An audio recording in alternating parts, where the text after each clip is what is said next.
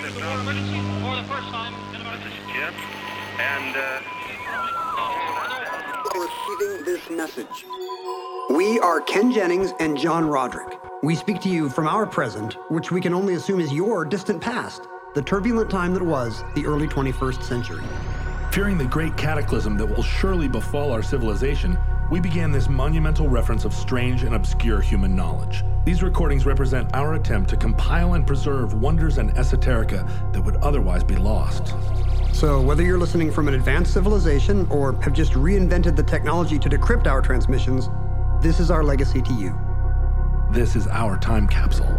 This is the Omnibus.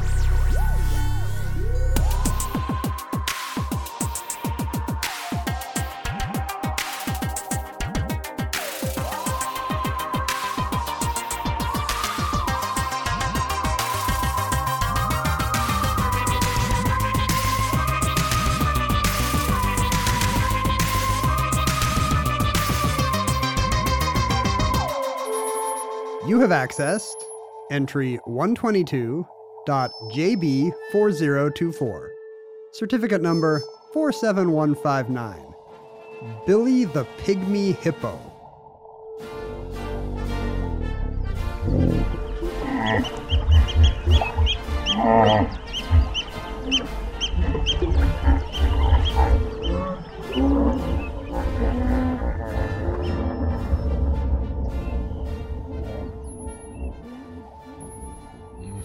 That's adorable. Yeah, it is.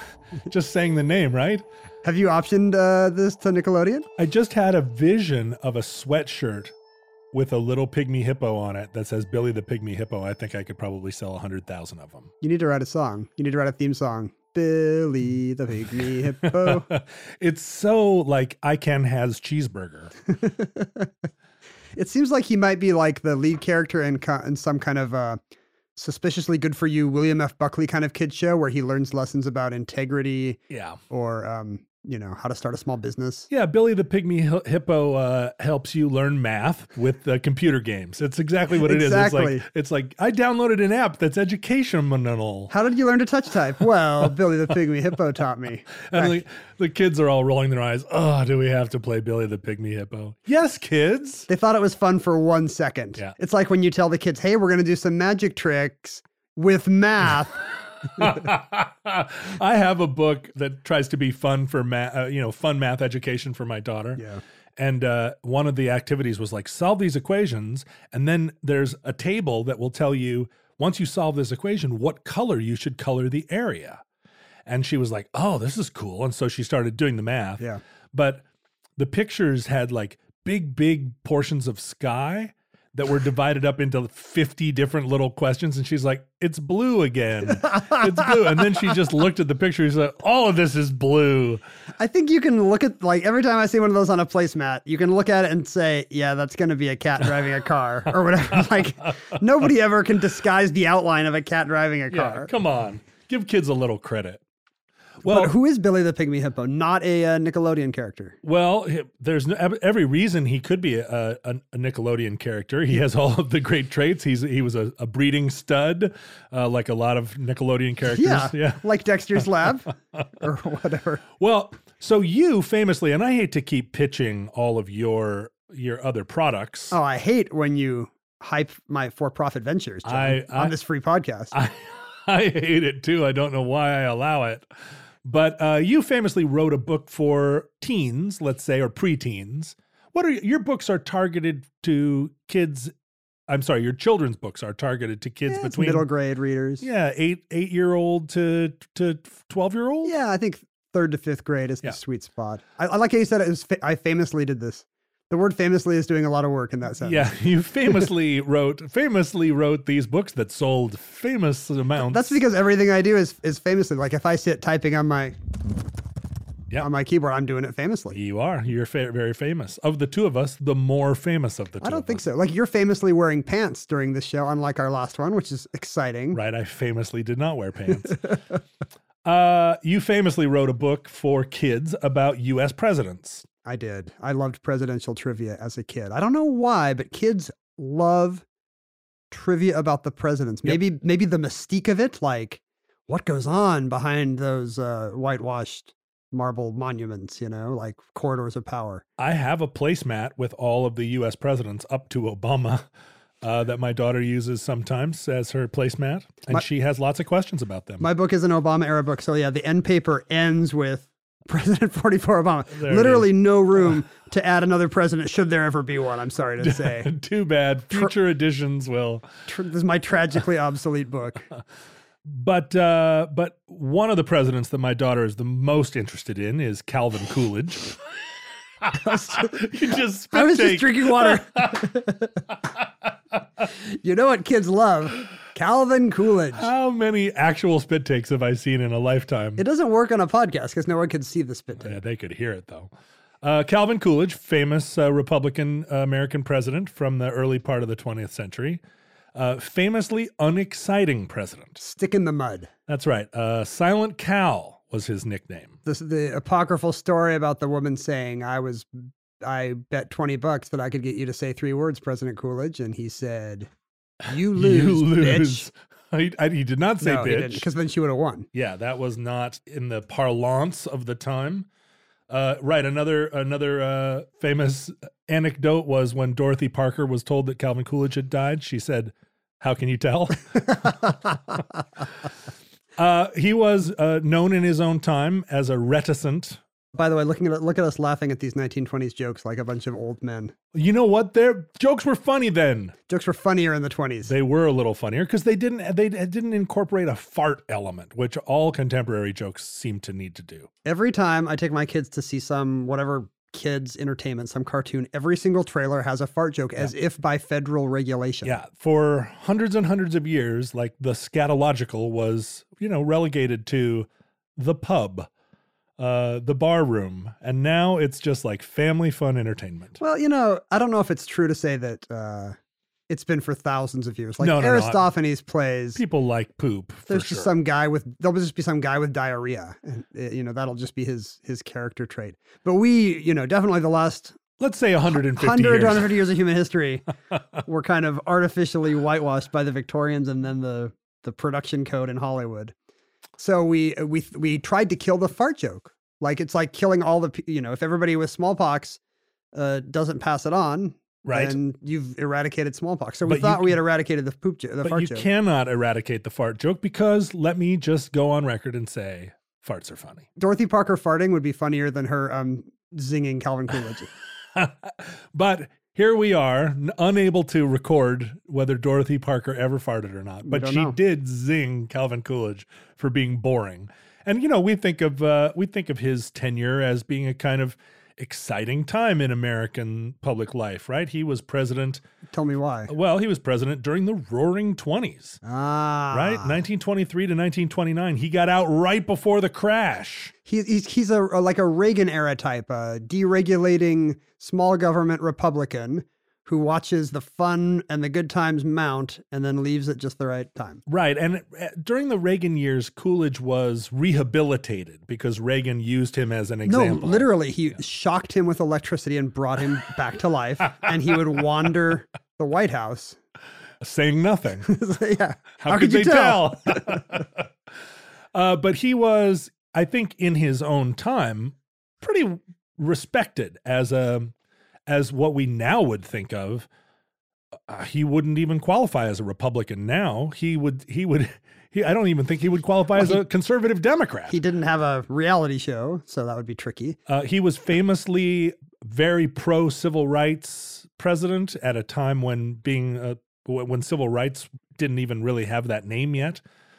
He gave a speech at Howard University, and this is immediately after Woodrow Wilson, who was a pretty racist president. He wouldn't go near Howard University. No, he'd roll up his windows if he was on the same block as Howard University. Or wouldn't go to that part of DC. But so Coolidge was a man of few words.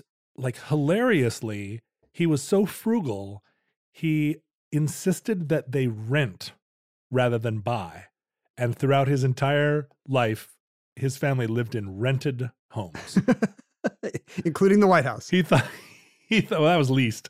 He thought that buying a house was like an extravagance. He was a kind of a stern New England a Puritan type, right? Right. And practiced, I guess, what you would think of as the purest form of republicanism, socially liberal or agnostic, and economically conservative, like small c conservative, just like the government is best, which governs least style of conservative, without all the excesses that we think of attending the contemporary version of the that. Cultural baggage of that. Right. Because think how easy your job would be as president if your idea is that the president shouldn't do much. Well, or that I think the government shouldn't do much. Yeah, I think I'd become a small c conservative House president just out of laziness. I'd be like, yeah, I don't believe the government has any rights for me to go launch that battleship. I'm just going to be on the internet. You know, the thing about laissez-faire is the first word is lazy. Putting the lazy back. That was worthy of Dorothy Parker. That would have made her laugh. We don't really have an Algonquin round table here. We have a rectangular table. Yeah, an Algonquin square table. But boy, we sure crack each other up with our witticisms. Well, and this was a witty time. And also a time where there were a lot of great, I guess what you think of as the 20s were sort of the tail end of this great era of American industrialism, where you had your Henry Fords and your Thomas Edisons, and the railroads and the highways had expanded to... Everything's expanding. You know, the electric light and rock and roll. No, it was a little pre-rock and roll. Marty McFly having not yet invented rock and roll. But jazz music booming in this time. It's a post-war economy. And Coolidge, although a reticent man, and I guess this isn't incompatible, was an animal lover. And, you know, they say about sociopaths that they love children and animals. Wait, I thought serial killers killed animals or something. Serial killers kill animals. But sociopaths love animals?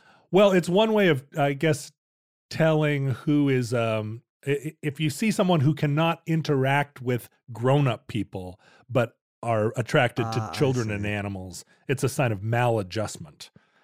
Coolidge, not maladjusted. He made it all the way to the office of the presidency. Although I guess maladjustment is no longer a contraindication of being the president of the United States. You know, Coolidge actually was very lazy, by the way, just to get back to that. Like, he would sleep 11 hours a night and then take an afternoon nap. Like he took it very literally. And he would like to lie in bed and have someone rub Vaseline into his bald head. Oh, I admire him so much, even more than I did before. He's probably our greatest president. You know, I am a very liberal, politically a liberal person, and socially liberal and economically liberal. I am the classic example of the big government Democrat, the tax and spend Democrat.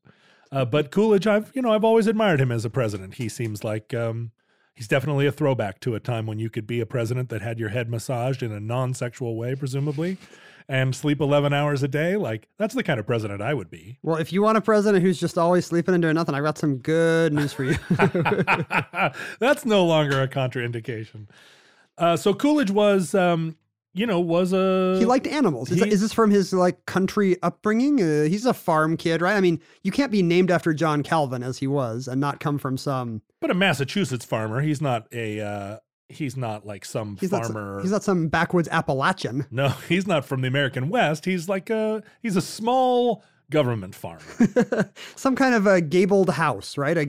Some kind of gabled farmhouse. Yeah, that's what I mean. I imagine that his Massachusetts upbringing was kind of like John Adams's, although separated by a century. And fewer wigs. Fewer wigs. The wigs would separate you from the Vaseline fingers. Vaseline fingers. Who would you describe, I think you know the answer, who would you describe as the president of the United States most associated with animal husbandry? It's got to be Teddy Roosevelt. That's right. Like, even after he was in office, he would go around the world doing safaris. He and his sons, I believe, shot the first panda. A real animal lover. Shot. Yeah, they finally tracked down the elusive, the most dangerous game of all. Okay, hold that pose. Well, TR was from an era of naturalist that still like shot and stuffed there. That's how you appreciated nature, by bringing it back so everyone could admire it in your Georgetown townhouse. Yeah, or you put it in the Natural History Museum in a diorama that showed the mighty panda with its teeth bared. Is that true? Are there still taxidermy specimens in the Natural History Museum today that came in the Smithsonian that came from Absolutely. Teddy Roosevelt? I think you're right. Absolutely. And often I think in those early days of taxidermy, they were, even as recently as the 1980s, taxidermists were still posing their sculptures. So they're doing something a little scarier than they were in their final moments. There's that famous Far Side cartoon where the bear is drinking out of the pond and the guy shoots him, and then later you see him like the polar bear in the Anchorage airport. I can't take my daughter to natural history museums because they've always still got all this threadbare taxidermy. It's like half the place. And she just doesn't want to see it. To her, it's like a morgue. Zombie movie. Yeah, exactly. Well, and I highly recommend to anyone who hasn't visited it already or Googled it already, but please go look at bad taxidermy on Google. It really is it's a nightmare. You seem confident this will survive the apocalypse. It's a nightmare version. Well, it may be that all that survives the apocalypse are taxidermied animals that are reanimated. I hope there's bad taxidermy of us doing this podcast. Like at this table. Can you imagine if the two of us were stuffed and placed at a facsimile of this table in a museum? I'm leaning into the mic, righteously pointing into the air, and you're doing the Far Side. Ah! I don't have pants on. You have no pants. The most horrifying thing of all. But during this era, there was, in American public life, a group called the Millionaires Club, which was... There was literally a club called the Millionaires Club? The Millionaires Club. It was a very small club. It was a club that had 3 members, Henry Ford, Thomas Edison, and Harvey Firestone. Harvey Firestone? Like Torch Song Trilogy? Harvey Firestone? No, that's Firestein. Please buy my tires. When it comes to meat, quality makes a huge difference in texture and taste. And even though it might be better for you and the environment, a lot of the higher quality meat you find at the grocery store is just too expensive for most people's budget. Thankfully, there's ButcherBox. ButcherBox believes everyone deserves access to high-quality, humanely sourced meat at an affordable price. That's why each month, ButcherBox ships a curated selection of the finest cuts right to your home. Choose from 100% grass-fed and finished beef, free-range organic chicken, heritage pork, wild-caught Alaskan salmon, and sugar and nitrate-free bacon. No antibiotics, no added hormones, just meat the way meat should be. And right now, you can get 2 pounds of ground beef and 2 packs of bacon absolutely free, plus $20 off your first box when you visit butcherbox.com/iHeart or use the promo code iHeart at checkout. That's butcherbox.com/iHeart or use the promo code iHeart at checkout. Harvey Firestone was the progenitor of the Firestone Tire Company, and he was close personal friends with Henry Ford and Thomas Edison, and the 3 of them vacationed together. Firestone's daughter married Ford's son. Really? Well, when the rubber meets the road, huh? Oh, wow. Dorothy Parker is sitting straight up in her grave and slow clapping. She would have made like some kind of contraceptive joke, but... and Thomas Edison was a millionaire, I guess. He's selling his patents and an interest in General Electric. And yeah, it seems like he didn't, being a millionaire wasn't his main focus. Right. I assumed these were all going to be Rockefeller types. But. And Edison was the eldest of the 3 of them. Firestone was the youngest. This seems like a plot point in like a National Treasure movie, that these guys were getting together and running the world. Yeah, or some movie that takes place in the Natural History Museum with TR and a bunch of dinosaurs, and then Harvey Firestone. Yeah, get Harvey Firestone to play Harvey Firestone. Get taxidermy Robin Williams to do Teddy Roosevelt again. Oh, no. It's going to be great. Oh, no. Sorry, why don't you actually get back to the Millionaires Club? Well, in Firestone, the Firestone Tire Company began in Akron, Ohio, which hilariously... If you can imagine this. Have you ever been to Akron? I've never been to Akron. Akron's kind of a spectacular little town of weirdness in eastern Ohio. In Akron, the Firestone Tire Company, the Goodyear Tire and Rubber Company, as well as the General Tire and Rubber Company and B.F. Goodrich all were practicing their tire manufacturing there in Akron simultaneously. This can't be a coincidence, right? Is it the kind of thing where like we see in Silicon Valley that, people leave Google and form baby Googles and it just becomes a center for that kind of thing? Yeah, or? that's the only explanation for it, because it's not like rubber is grown in Akron. You know how the University of Akron sports teams are still called the Zips? The Akron Zips. Do you know why that is? No. Zips were a kind of rubber overshoe made by BF Goodrich. Like they have a rubber themed team name. Like they're named for a brand of galoshes. Wow, the rubber overshoes. Look out for the fighting galoshes. But Firestone became very, very wealthy and powerful, in no small part because of his friendship with Henry Ford.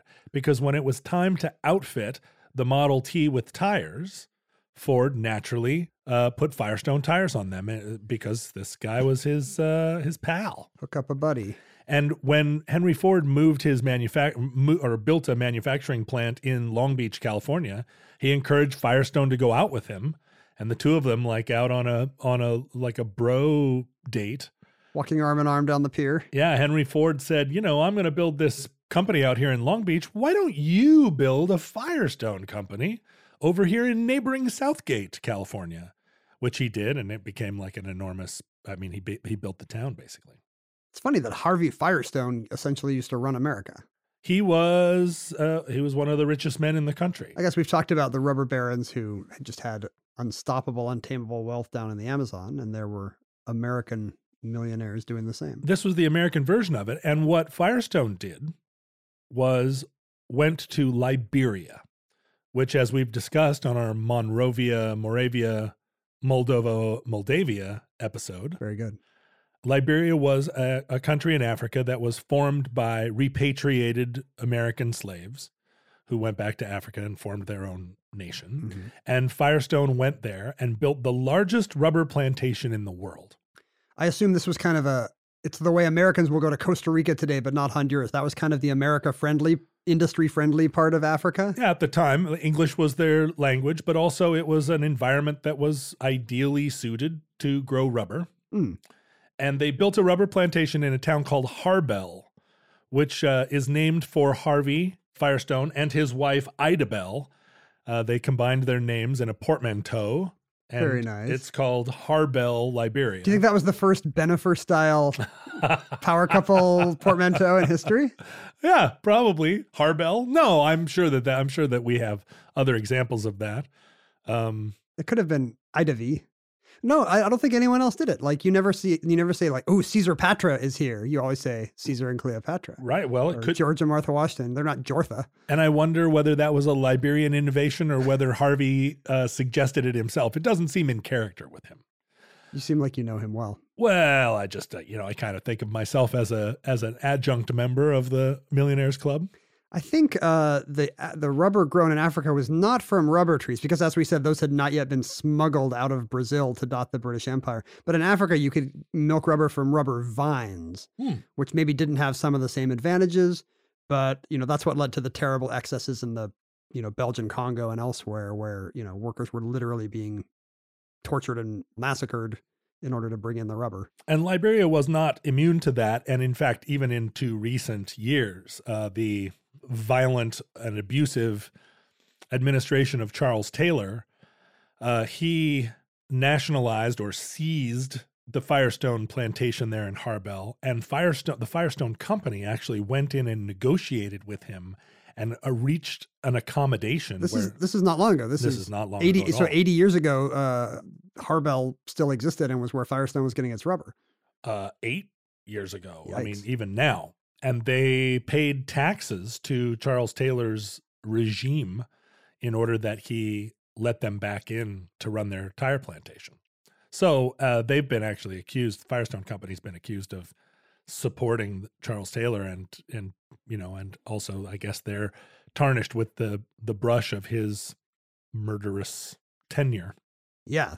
They were being accused of collaborating, and they're like, well, hey, no, we didn't. Look, if you like driving on your Firestone tires, I actually have a somewhat contentious relationship with Firestone. I got some work done on my car at one of their garages and had a very bad experience. The manager was extremely rude and lame, and they did not fix my car.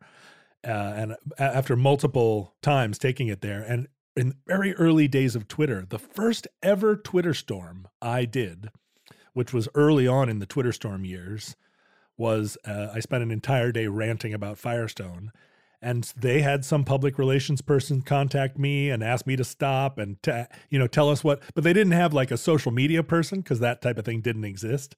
It was only halfway through the day that somebody alerted them, and this person was like, please stop doing this. Like, what would you like? Can we make it up to you somehow? Would you like 4 free tires?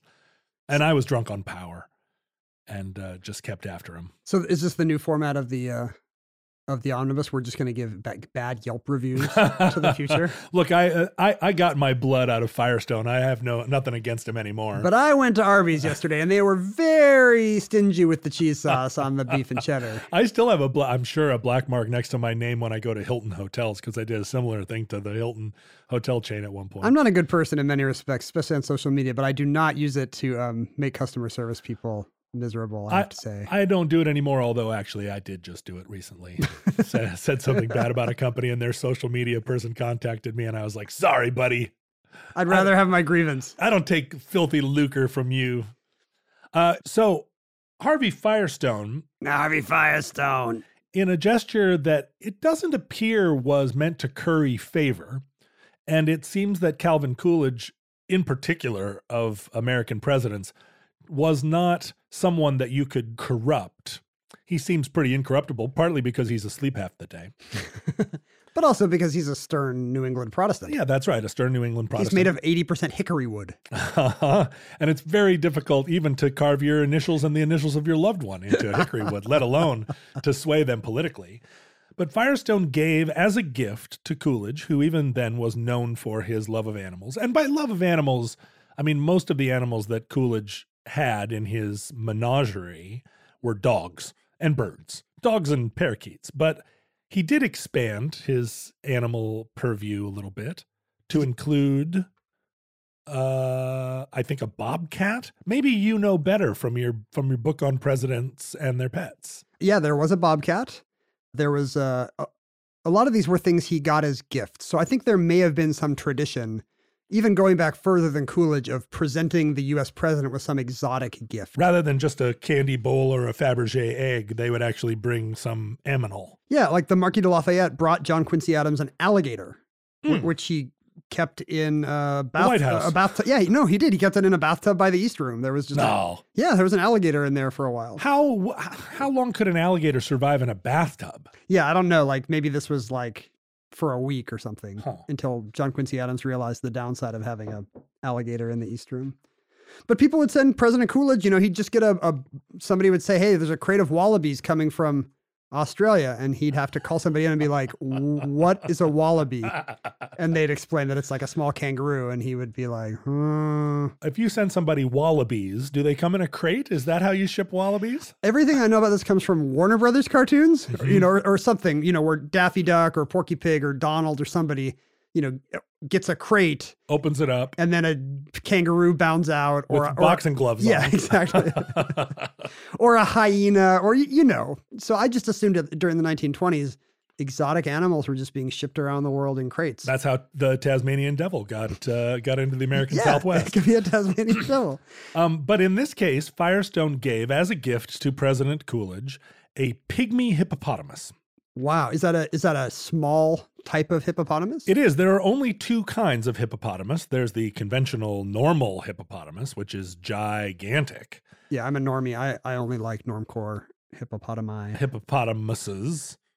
Which is it? Well, I think it's hippopotamuses. It's not just, are you sure it's not just two hippopotamus?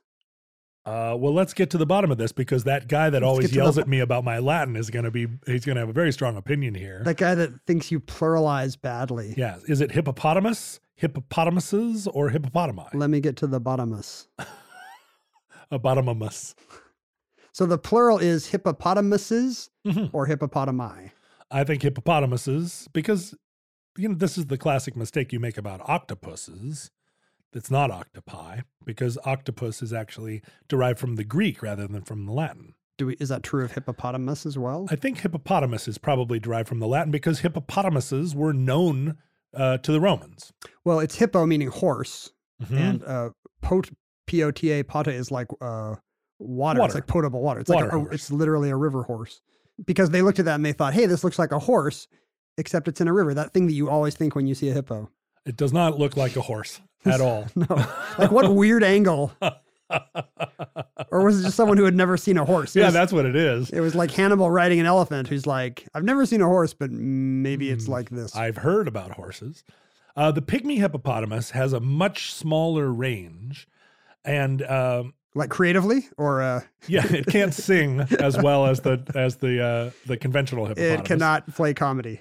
But its range is confined to very small pockets of West Africa. And it is a nocturnal creature. Really? That is adapted much more than the giant hippopotamus to living on land as well as in the water. I mean, it prefers to be, it kind of splits its time, whereas the larger hippopotamus spends most of its time in the water, doesn't prefer to be on land. And I guess even being a pygmy hippopotamus, it's probably still pretty big. I mean, a full-grown hippopotamus is probably, pygmy hippopotamus is probably 6 feet long, as opposed to a full-grown regular hippopotamus, which is enormous. I mean, it's as big as it's bigger than a Ford F-250. I'm sorry to say to the F-250 drivers out there who think they have the biggest water horse around. With their Firestone tires. Yeah, it's a big hippopotamus is big, as the internet would say. That's what Reddit would say.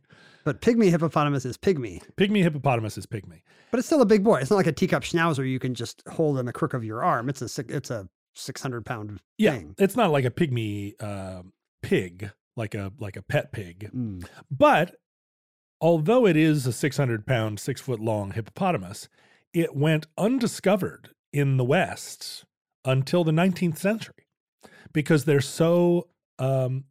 unlike other hippopotamuses who live and when I say other, I mean normal, big, normie hippopotamuses who live together in big herds and are very social with one another, the pygmy hippopotamus is asocial, antisocial, and they do not prefer to be in the company of other hippopotamuses. In fact, when two male hippopotamuses come upon one another in the rye, they do not have a confrontation. They do the Pacific Northwestern thing, which is pretend that they don't see one another. That's what I would do. Right? Which is, I think, that's a pretty cool way. It's like seeing an acquaintance at the grocery store. Yeah. I'll just go down this aisle. Oh, no, he's still there. I will not go down that aisle. They're like the robots from Westworld. They just don't see things that don't comport with their programming. And so humans had never seen them. Well, West Africans had seen them. But that's a good point. But European colonizers had not documented pygmy hippopotamus until the 19th century. Did you know that's true of mountain gorillas as well? Until 1902, the mountain gorilla was thought to be like a Pliny the Elder kind of myth. Really, like a Sasquatch? Yeah, like some kind of mythical sea serpent, or yes, in this case, Sasquatch. Right, a sea serpent. But a mountain sea serpent a Sasquatch. It's just in some inaccessible, hard to get to part of Central Africa. And that's probably true of the pygmy hippo too. It stays out of the way. Well, Liberia was a nation from the mid 1800s, but obviously had been populated by human beings for many, many, many centuries. But the word of the pygmy hippopotamus just didn't get out. And partly they're very hard to find. If you knew something cool, like there's a pygmy hippopotamus in our country, you wouldn't tell these white bozos either. No, that's right. Here these guys are who are like, hey, come on, get on these boats. I need some more rubber. And you're like, well, I got to tell them about these hippopotamuses, but it's like Wakanda. They have massive hippo-free holograms they use to cover up the pygmy hippos. That's precisely what it's like. They had the technology to tell us about pygmy hippopotamuses, but they did not. So the pygmy hippopotamus was a real novelty, and Firestone, being now the largest Western landowner in Liberia, sent a male pygmy hippopotamus by the name of Billy, the hippopotamus, to Calvin Coolidge. Its full name, I believe, was... Do you know this? It's William Johnson hippopotamus. Although that was a name that wasn't initially given to the hippopotamus, it became a thing that the newspapers started calling him William Johnson hippopotamus. Why would you invent a middle name for a hippopotamus? I think that he was... Oh boy, what a scoop. Have you always wanted to learn to play an instrument? Maybe you've even tried at some point, but gave up because you felt lessons were too expensive or that you just didn't have the time. Thankfully, there's Musician. Musician is the fun, easy, and affordable way to learn guitar, piano, bass, ukulele, and even singing. Just download the app to your desktop, tablet, or phone and start playing. Musician gives you 24/7 access to a vast catalog of video lessons from professionally trained educators, as well as thousands of exercises and songs across dozens of music genres, all tailored to your goals. And with Musician's award-winning technology that listens to you play, you'll get real-time feedback on timing and accuracy so you can actually see yourself improving as you learn. Start your extended 14-day free trial of Musician's Premium Plus package at musician.com/start. That's unlimited access to thousands of lessons, exercises, and songs on as many instruments as you want for 2 whole weeks. Just go to musician.com/start. That's YOUSICIAN.com/start. So Billy was beloved. Coolidge did not keep him in a bathtub at the White House. Because there's already an alligator in there. You can't put him in the same bathtub. There weren't that many bathtubs in the White House at the time. This is before the big restoration of the White House that happened later. I thought you were going to say this is before the big President Taft bathtub. No, it's actually after the President Taft bathtub. Can't you just put the hippo in the Taft tub? He sent it to the National Zoo, which at the time, zoos were oriented around the idea of getting exotic specimens. They were considered progressive because they didn't kill them and stuff them. Right. Teddy Roosevelt may shoot a panda, but we're going to put it in a cement box and have you throw peanuts at it through bars. Right. They were considered, I guess, progressive, but zoos did not have a conservationist angle at the time. The premise was find an exotic animal, put it in a box so people can look at it, and hold it there until it dies. There weren't captive breeding programs. Zoos were not meant to encourage the preservation of species because it was still thought that even post passenger pigeon, it was still thought that animals were in a plenitude. Yeah, in our day, zoos are very much, try to portray themselves as wildlife conservation institutions who, as one little part of their mission, will let you see some of their animals behind glass. Isn't it sad that we have to do this, but these ones can't live in the wild? And that's really a change from what zoos used to do, which was just put a lion in a box and it would be sad till it died. And in fact, I visited the Madrid Zoo as late as 1994 from 94 or 95, and it still kept gorillas in a cement box, and the Spanish were pounding on the glass and mocking the gorilla, and the gorilla was throwing its feces back at them. It was really an unhappy scene. Is this the kind of thing where even, the dispossessed, underprivileged parts of society need to feel superior to someone? And if you can't find an immigrant group to spit on, you go to the zoo and yell at a gorilla? Yeah, grab a lion and stick it in a box and go, take that! At least I'm not a gorilla. Pawned. Yeah, and I think that conservation angle to zoos increases as the wealth of the country increases. Spain in 1994 was not the wealthy economic powerhouse it is now, and I imagine zoos there have been transformed. Is this what President Coolidge would do with his other pets? He didn't send his dogs and canaries to the Washington Zoo. Here you go. We got another collie. But people would give him, I see that he was given a pair of lion cubs, which he named Tax Reduction and Budget Bureau. My sense is that those were named, they were named and then given to him as like, lol. Is it like lobbyists? Yeah. Here's a lion cub named Tax Reduction, wink, wink. Yeah, that's a 1920s joke that isn't quite Dorothy Parker level. It's the kind of thing you could see happening still today, because it's like politics level funny, where it's like, the president has decided to name the turkeys tax and spend and, Right. Ku Klux Klan normalization. I'm going to get so many angry letters from our viewers that do not share my political spectrum and are like, why does this podcast have to be politicized? Why can't you guys stick to what you normally do? Tell jokes about wallabies from the 20s. Yeah, I'm sorry. Listen, listeners. We're all just people on a big blue marble in space. I don't want you to feel marginalized by the fact that I think my politics are correct. So Coolidge sends it to the National Zoo, and the National Zoo has to take it because he's the president. That's right. But also they're thrilled to get at this pygmy hippopotamus, which rare. No one's seen before. And for a time, I think it's the most expensive animal the most valuable animal rather at the National Zoo. And he is a fun guy. Billy is like a frolicsome, like neat little water horse to go watch at the zoo. Does he cavort more than, like when I see the hippos at our zoo here, they're just kind of in the water, blowing bubbles, and then occasionally they'll walk out of the water and lie down. Yeah, he's a cavorter. Oh, man, I love it when an animal cavorts. Have you ever been to the Woodland Park Zoo when they feed pumpkins to the hippos? I have. It's so fun. They love pumpkins. The hippos at the Woodland Park Zoo are right by a rock dedicated to Jimi Hendrix. Have you ever seen it? Yep. I think KZOK or some station put up a rock dedicated to Jimi Hendrix, which is just very appropriate. Did he love the hippos? No, but it's rock. Oh, it is a rock. It's a rock. Wait, is that the joke? I hope not. Talk about not up to the standards of Dorothy Parker. But Billy cavorts, and eventually they find a friend for Billy, because although they are antisocial, they do mate in monogamous pairs. And so that's me as well. That's right. You are antisocial, but have... but I managed to mate in monogamous pairs. That's right.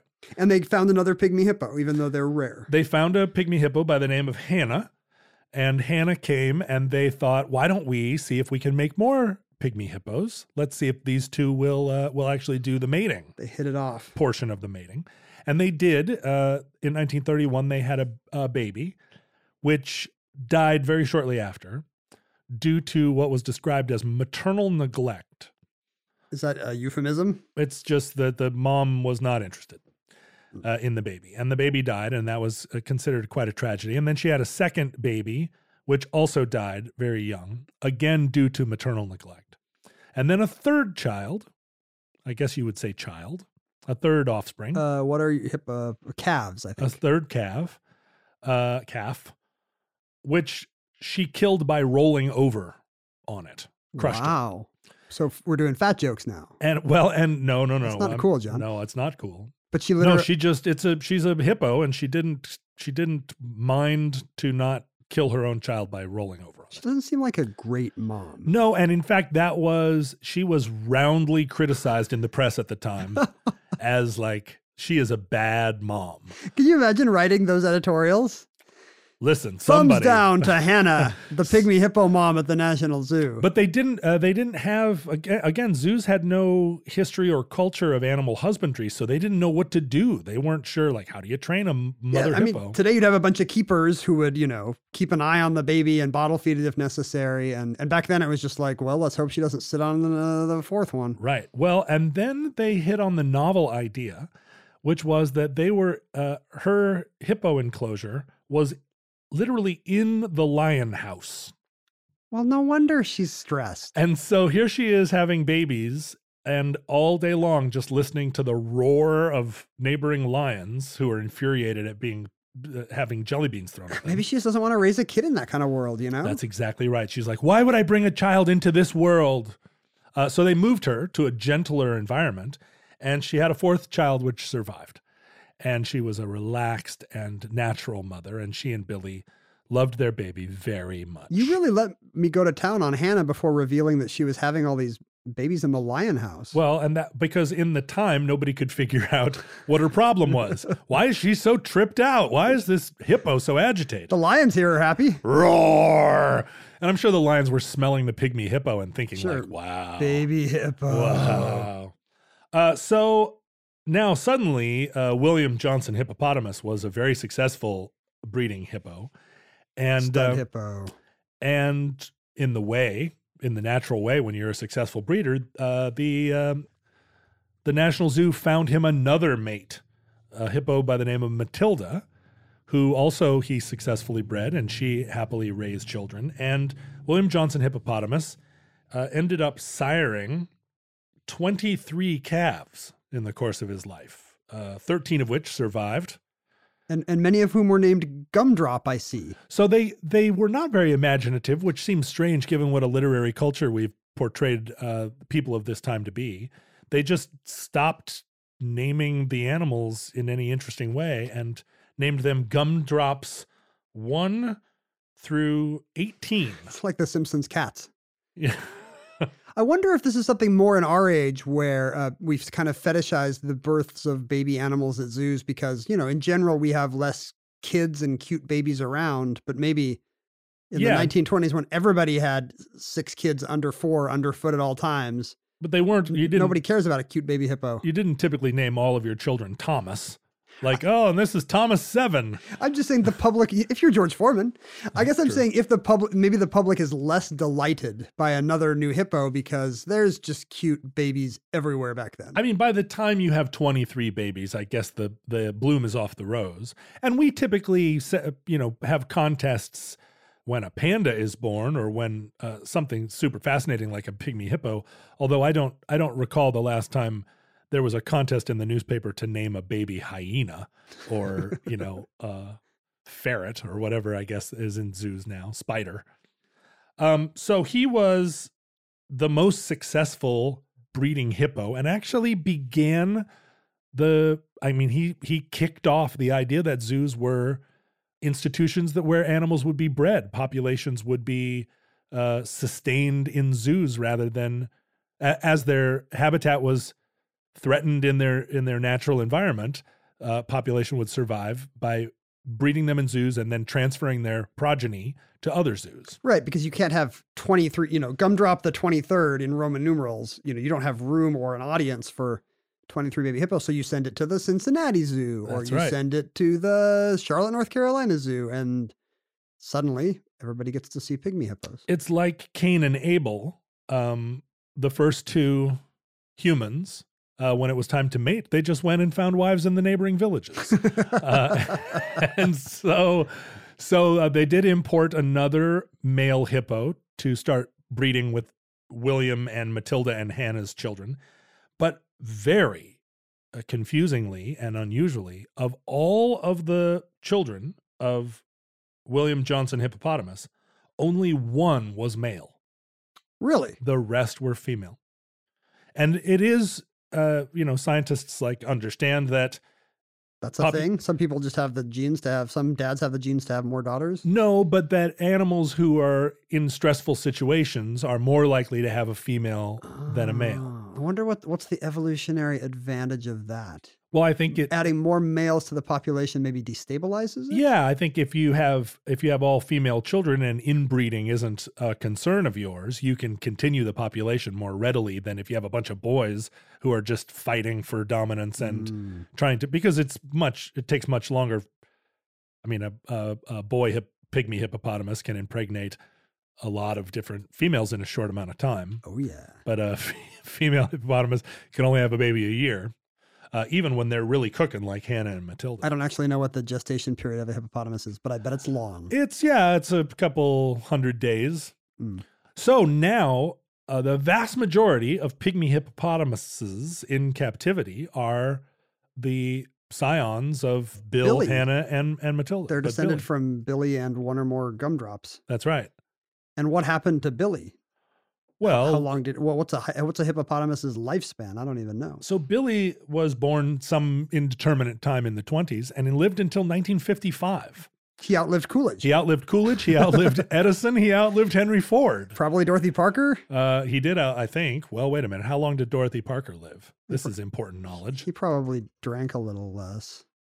No, she lived in 1967. Oh, so Dorothy Parker. She lived Parker. to see that hippo in a cold, cold grave. Boom. But you know what? Billy had a lot more children than Dorothy Parker left in the world.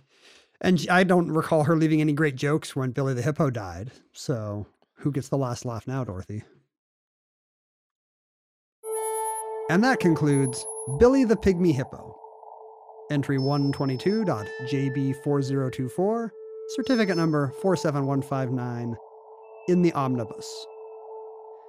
Listeners, we hope that pygmy hippos are not extinct in your time, but that social media is. In our day, we were avid practitioners of the art form. To our discredit. Yes, me to give the gifts of light and knowledge to the world, and John to complain about muffler shops. That's right. Super mad at various different companies, including, I guess, most recently I yelled at Lyft. Because their app was sending up notifications on my phone that I didn't request. This is the modern version of the just the old person writing crackpot letters to his local paper. I was so mad at the power company. What happened to High and Lois? That is a joke really targeted to a very small segment of our listenership. Dear Jiffy Lube. No, so you could find us, complaining about all kinds of brands at Ken Jennings and at John Roderick, and our important academic project was at Omnibus Project on Facebook, Instagram, and Twitter. We answered email from all interested parties at omnibusproject@howstuffworks.com. And we supported the doings of like-minded enthusiasts, the Futurelings, at a Facebook fan group called Futurelings. That's right. Listeners, wherever you fall on the political spectrum, do not at me. But also, I'm sure in the future there will be, just as we have posited, there will be a utopian future. In the future, conservatives and liberals will come back together, probably not in the center, but on the opposite side, where radicals and reactionaries meet in the middle. We just did a glowing show about a Republican president. Maybe we're going to bring about this new golden age. That's right. Maybe we are the Nixons who go to China. Maybe this is the only entry of the omnibus that the National Review will review. 70 years from now, people will, instead of the Nixon goes to China metaphor, people will talk about the Trump goes to North Korea metaphor. And they will say only omnibus could go to Coolidge. The second rehabilitation of Calvin Coolidge in our modern age. We have no idea whether this show will be our last or whether we will do tens of thousands of these shows. But if this is our last show, we hope that what am I even trying to say? If this is our last show, we hope it isn't. If this is our last show, we're sorry. There's probably not going to be an appendix or an index. Yeah. Because we died shortly after recording this. If this is our last show, I'm never going to pay off my debts. I'm going to die owing the banks a lot of money. But hopefully, like the end of Fight Club, they'll all be gone too. Yeah, Too soon. You're just going to imagine Jiffy Lube after Jiffy Lube just collapsing right. as you stand by a window gloating. All the towns in Southern California that were built by Lyft all go out of business. If Providence allows, we hope to be back with you soon for another entry in the Omnibus.